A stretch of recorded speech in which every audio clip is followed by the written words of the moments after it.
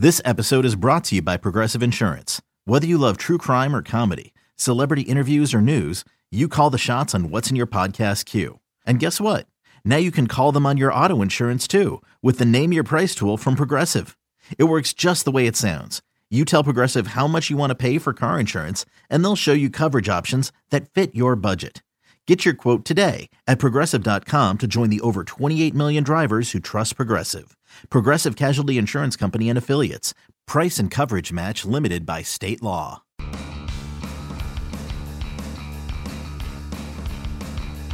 Welcome into another edition of the Pipeline Podcast. Tim McMaster here, along with Jim Callis and Jonathan Mayo of MLBpipeline.com. On this episode, we're going to rank rookies for long-term potential. We're also going to talk about Shohei Ohtani, the two-way star from Japan, and we're going to talk about hitters and pitchers in the minor leagues who have really seen their stock soar in 2017. And that's where we're going to start, because one of those hitters is Bo Bichette in the Toronto Blue Jays organization, and Bo is joining us now. Bo, thanks so much for taking a few minutes. Yeah, no problem, guys. Thank you for having me. All right, Bo, you hit 362 this season across two levels. That's kind of a video game type number. My first question for you is, have you surprised yourself with the numbers you've been able to put up in a couple of years in the minor leagues here? I get that, question asked a lot, but I would say I'm not really surprised that I've done well. I didn't necessarily think that, chasing 400 was in the realm of possibility, coming into pro ball, but, I'm just working hard and, trying to continue to do that. Bo, obviously you had a better sense of pro ball than most guys. I mean, your father played in the big leagues, was an all-star. Your brothers played in the minor leagues. But what about coming into the minor leagues, or if anything, has, been different than you might have expected? Obviously you've played well on the field, but has it been everything you've expected, or has there been something that maybe was different than you thought? No, for me, man, there's not a whole lot that can prepare you for pro ball. Like you said, I was about as prepared as anybody could be. And, the last month of the season, the last month and a half, I was, just trying to get out of bed, and get to the field and just kind of get through the day. The season's long. It's really a grind mentally, more than physically, honestly. And, there's nothing really that can prepare you for it. But, the first season is, a great time to learn.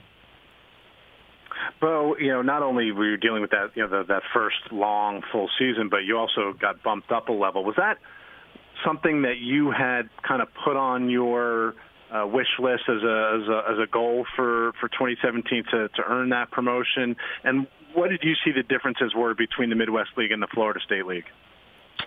That was definitely a goal of mine. I kind of knew that the Blue Jays probably planned to keep me in the Midwest League all year. And so my goal was to kind of try and force the hand, and, I did that. And the difference between the two levels for me was, there was a little bit more velocity in the Florida State League for sure. You'd face 98 on a consistent basis, but the biggest part about the Florida State League is that you get to the field and it's 100 degrees and you got to take BP and you got to take grounders and you're physically drained by the time the game starts, and it just becomes a mind game by then. In terms of how you approach the game and get through the heat.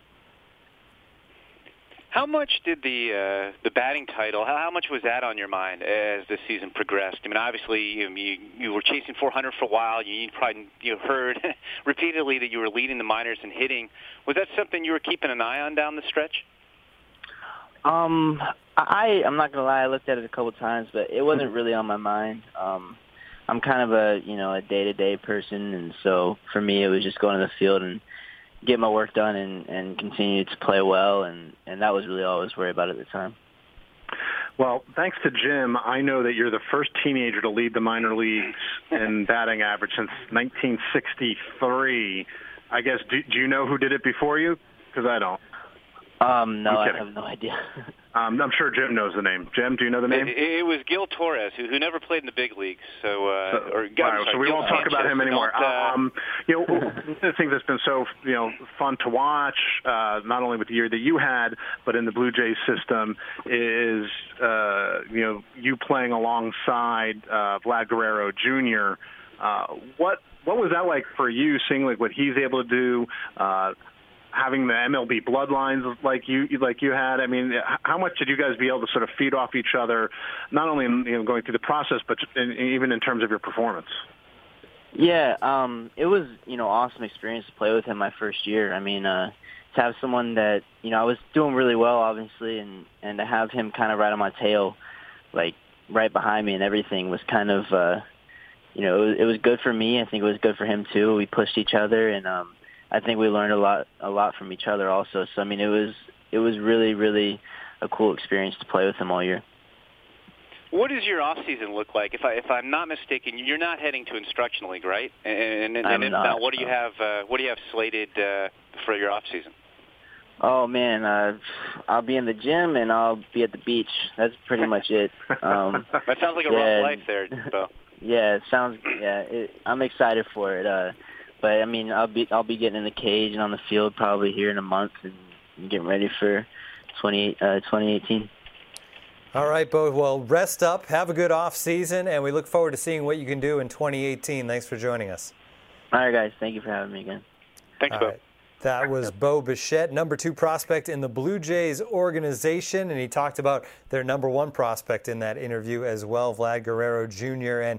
And guys, I know his older brother's obviously in the minors, his dad, Dante Bichette Sr., but has he kind of blown away expectations between draft day and now with what he's done? Jonathan, you want to go first?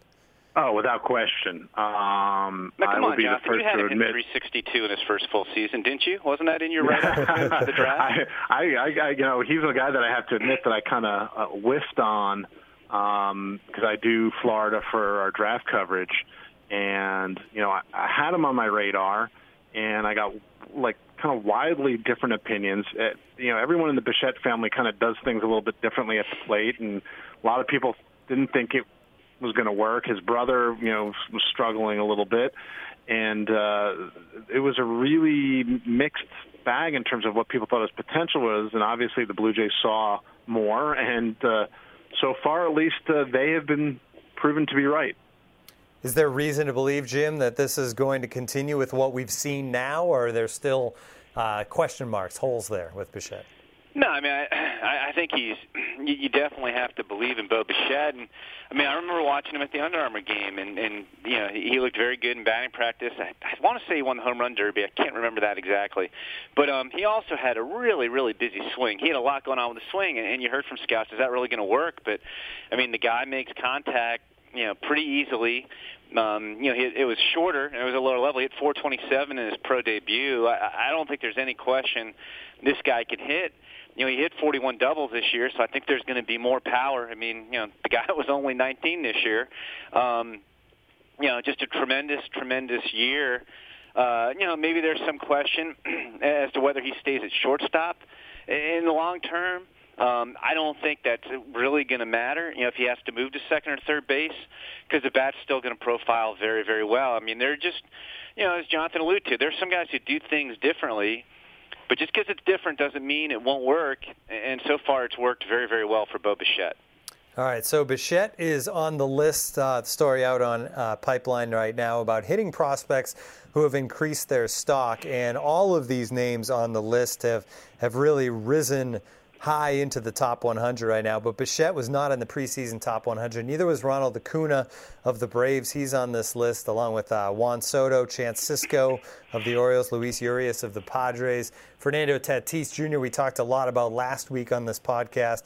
Ryan McMahon's there, Alex Verdugo, Rhys Hoskins, Austin Hayes. A lot of these guys, Jonathan, have made their way to the big leagues this season. Obviously, Bichette is in the lower levels, but when you look at this list of guys, they've all increased their stock. Has it all been kind of similar reasons? Is there similar things that hitters do that cause them to rise up, other than obviously mashing and putting up statistics?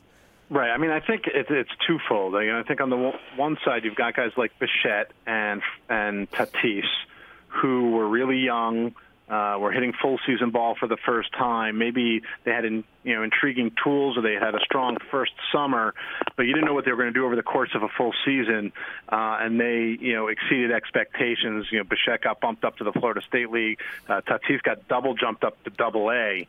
and turned in a 2020 season and performed there.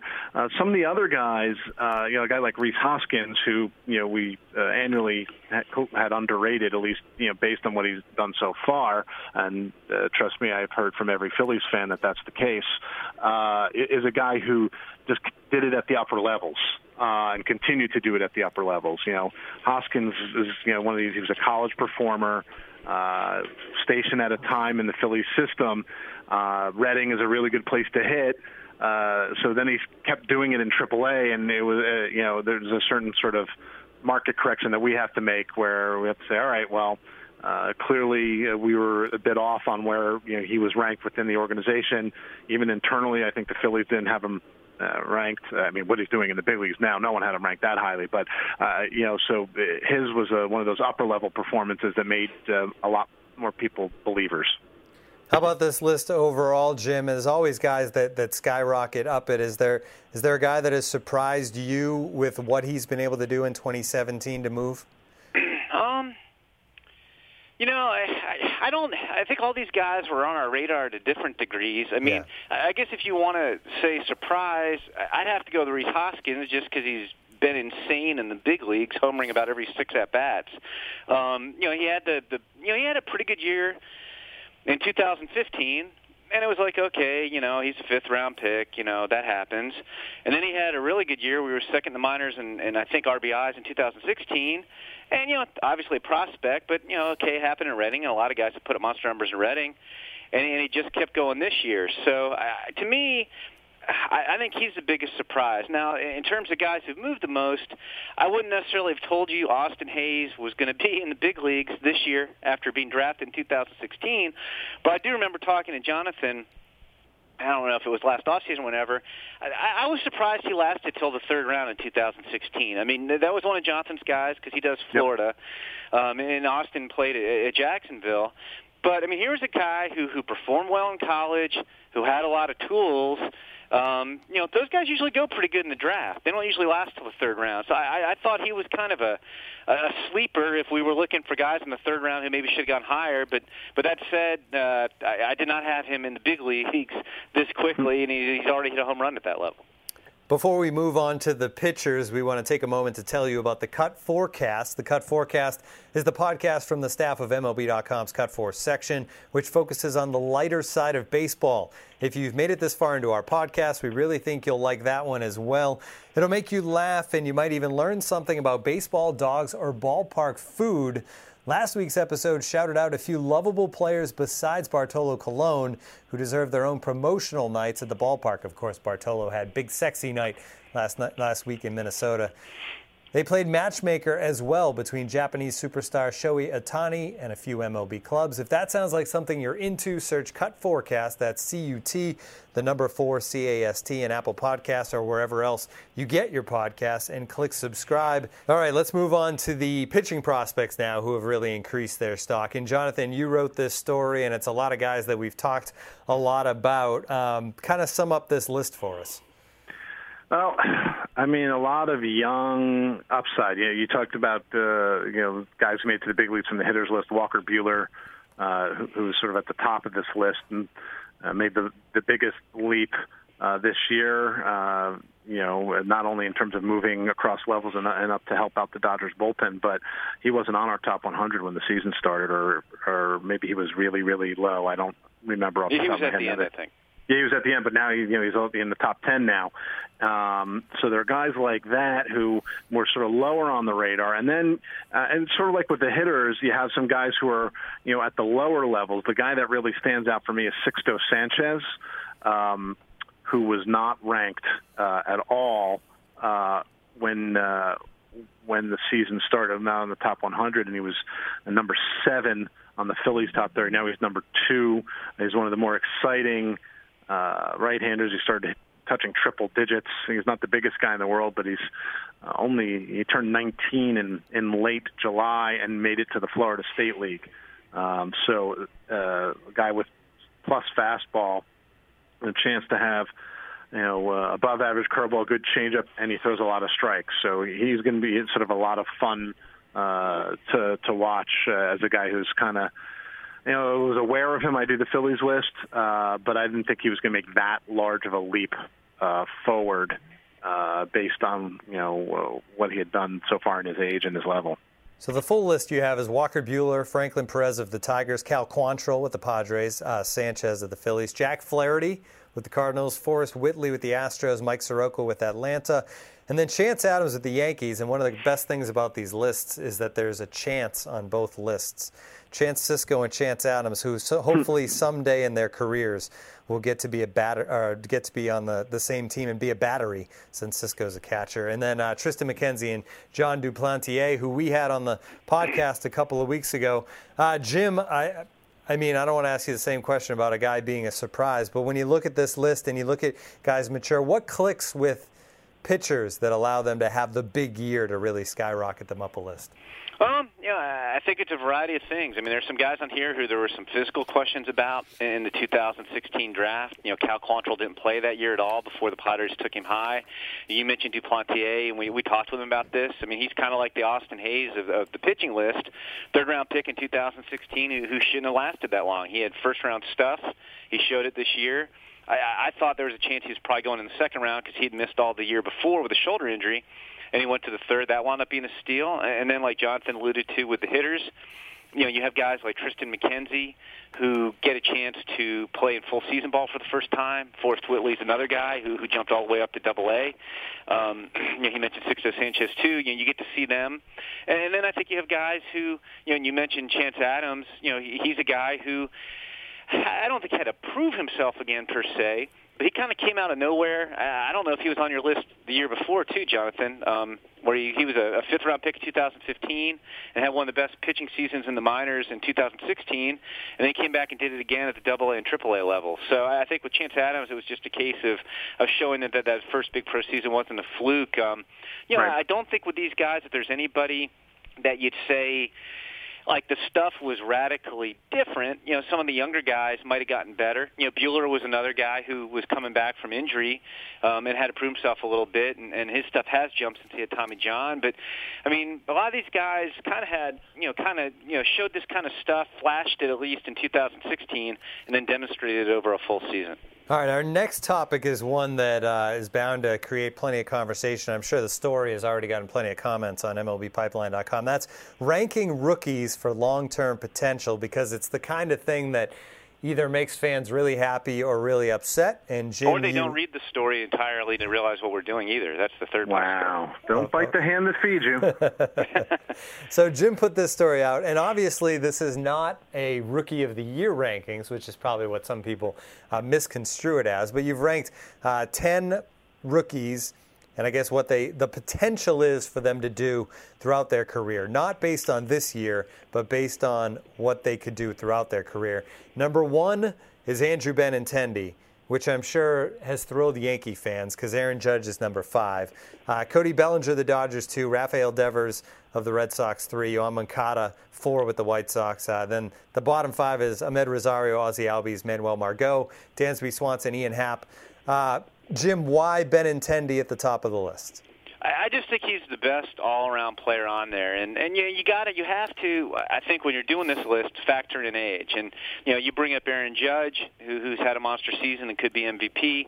Aaron Judge is 3 years older than Andrew Benintendi, and the fact that Andrew Benintendi has come in, and he's not going to win the MVP award this year, but had a very good rookie season at age 22 speaks very well for his future. But I think you're looking at Benintendi is probably, in my mind, the best pure hitter on this list. He's going to come close to a 2020 season. This year, I think there's going to be more power in there as he gets more acclimated. That bat is just so quick. It just doesn't swing and miss a lot. He can run. He can play quality defense. I still think he could be a good center fielder. It's just that Boston has a very good center fielder in Jackie Bradley Jr., but I think he's the best all-around player on this list and also one of the younger guys on this list as well. When you look at the list, one thing that surprised me, Jim, just because I know you wrote it, is that Dansby Swanson's number 9. Obviously, you've always been a big fan of Dansby Swanson, but you have him 9 behind even his teammate, Ozzie Albies, who you have in at 7. Jonathan, did that surprise you at all? I was shocked, and I heard that Dansby was hurt. He was personally no longer taking my calls. Hurt, yes. He will not, and I don't know if Jim is going to send his 400-page Christmas card to Dansby this winter as a result of this friction. But yeah, I was a little bit surprised at that. I mean, I will say that I've always been a big Ozzie Albies fan, and I think that the belief in his ability to hit is what puts him high on the list. I mean, he can do a lot of other things, but I really think he's going to hit, and I think Swanson's going to be fine. But based on his rookie season, I think he needs to go and prove that he's going to hit at the highest level. So to me, that's where the slight disparity comes. And personally, I would have Amed Rosario up higher. That's the one guy that if I were going to send a nasty tweet that would have been lost in the deluge of hate thrown at Jim Callis on Twitter after the story, I would have been like,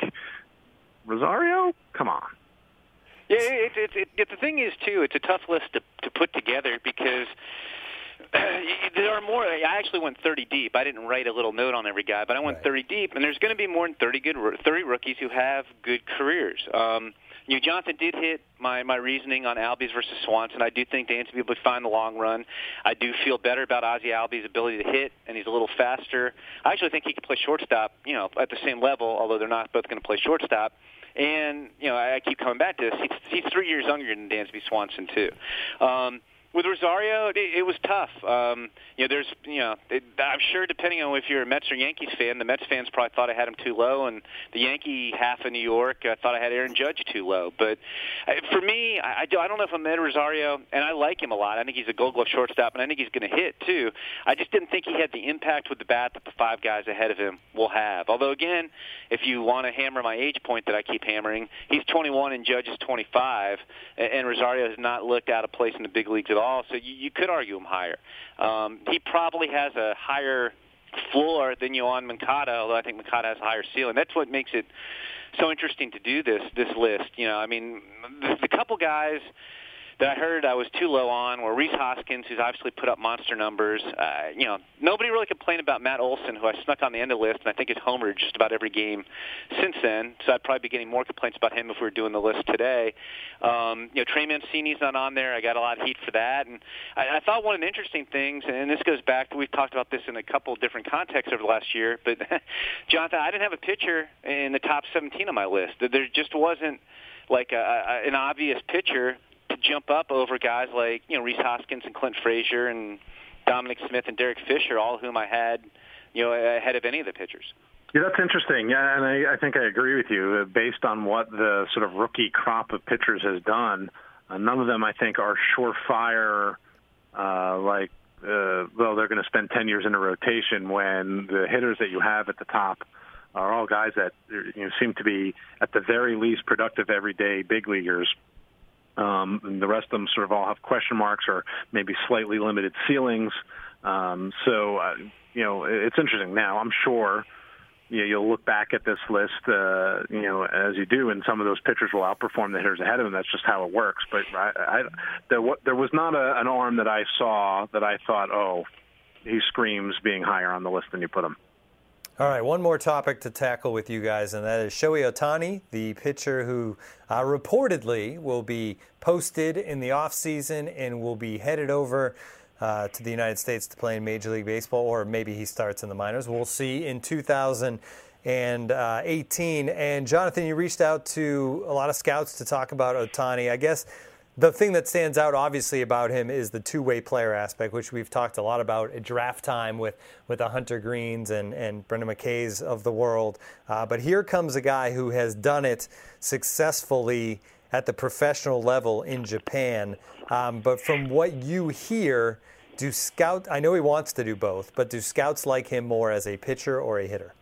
They lean pitcher. I would say that in terms of how they see him, it's similar to how domestic amateur scouts viewed Hunter Green, where, to a man, they all thought, yeah, he could be a very good hitter. I'm sure there were a couple of, scouting directors who were like, I'd love to have him play shortstop.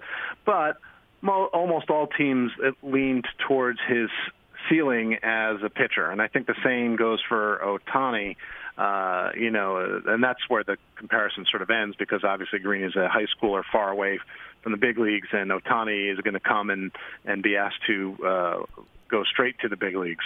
And he wants to do both, and he's good enough to do both. And, I talk to guys with decades of experience, and they're giddy because it's not often where you can say, I've never seen this before, when when you've been around the game as long as some of these guys have been, and that's what they see with Ohtani, and the whole thing is just fascinating, with the two-way abilities and the decision to come out now and what that means for him financially. I mean, I think the whole Ohtani show this offseason and then going into next year when he gets here is going to be so much fun to watch unfold. Yeah, he's going to absolutely dominate as far as the offseason, the hot stove, that's for sure.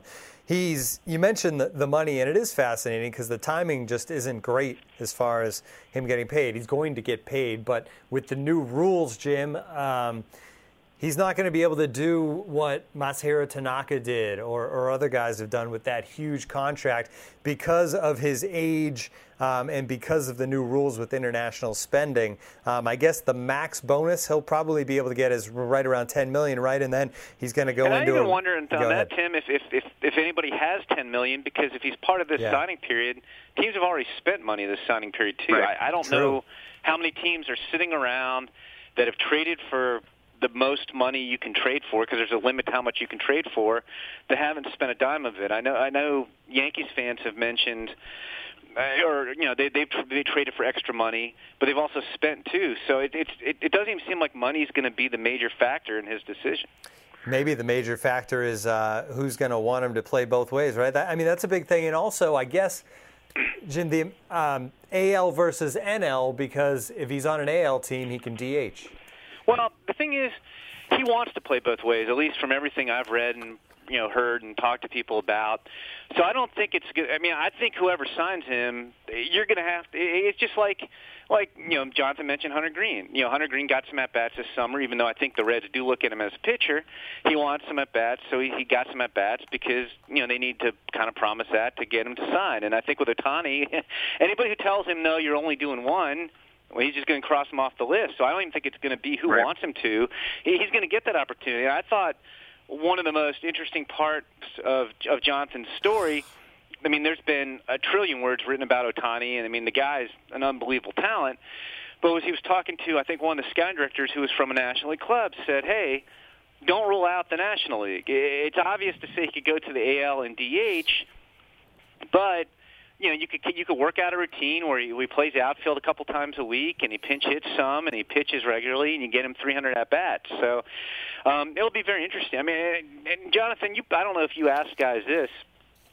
There's been a lot of speculation, and I just don't think this would fly, where somebody's going to sign him and then have an under-the-table agreement to give him like a lengthy contract extension fairly early in his career. Now maybe that you could swing that after a full season has been completed, but I have to think that MLB is not going to allow Ohtani May 1st to sign a $180 million 7-year deal with whatever team he signed with, because the team says they want to lock him up. The only thing I can think of that you might be able to offer him would be, and I don't know if this would fly either, you've seen with some of the Japanese players who've come over, they've had deals that have forbidden teams from offering them arbitration and making them a free agent earlier in their career. I don't know, maybe you sign Ohtani and you let him, part of the agreement is you let him become a free agent after 3 or 4 years. Yeah, I mean, there have been a lot of things that have been put out there, and the Major League Baseball is going to be watching very, very carefully, because there is specific language in the CBA about, additional agreements following international signings. So there, obviously teams try to do things. There may be, wink, wink, we'll take care of this. But if there is any wind of any kind of informal agreement to an extension, Major League Baseball will come down with, some fairly heavy penalties. Now, maybe a team will decide that it's worth those penalties. But I also think that considering it seems like Shohei Ohtani is not concerned with the money just by the decision to come now as opposed to 2 years from now, I think he'll be confident that he's going to make the money. He's going to continue to make endorsement money in Japan, depending on what market he goes to here. He'll do the same. And then I think after a year, then he could sign, an Evan Longoria or Matt Moore. That's all the Rays. They sign all those guys to those extensions. I think that's possible. Now, I don't know, whether it'll be that kind of extension, which ended up being financially kind of reasonable when all is said and done, especially for Longoria, or it's going to be some huge deal like, all right, now we're going to give him what he would have gotten on an open market if he had come 2 years from now. So it's going to be really interesting. There are a number of teams, where you could say maybe that's a fit, like the Dodgers. But because the Dodgers went over in their spending last year, they can only offer him $300,000. Can you imagine that a guy this talented would sign for $300,000? I think it'd be a when lot you compare it to what like a high schooler gets in the fifth round. It's crazy. Yeah, it's insane, and I think the Cubs are on that list as well as teams that could only offer him that much. So National League teams, those are two that would really stand out. There are teams, you hear Rangers, Mariners. Jim Duquette, I know, he's said a few times to me that he thinks the Blue Jays are actually going to be a surprise team that really makes a push and is a factor in this. So teams to watch, it's certainly going to be fun, and we like this kind of thing that keeps baseball exciting throughout the winter months, and Shohei Ohtani is certainly going to do that. All right, that's going to do it for this edition of the Pipeline Podcast. For Jim Callis and Jonathan Mayo, I'm Tim McMaster. Thanks for tuning in.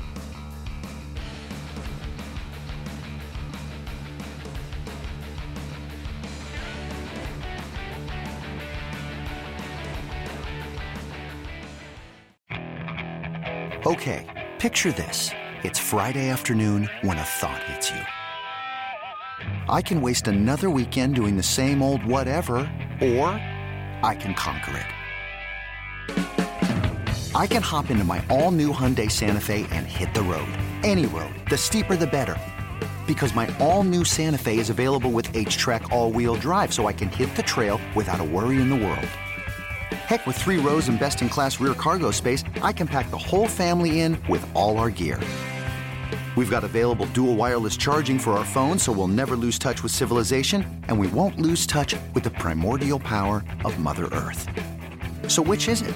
Waste the weekend or do something a little more epic? And conquer it in the all-new Hyundai Santa Fe. Visit HyundaiUSA.com or call 562-314-4603 for more details. Hyundai, there's joy in every journey.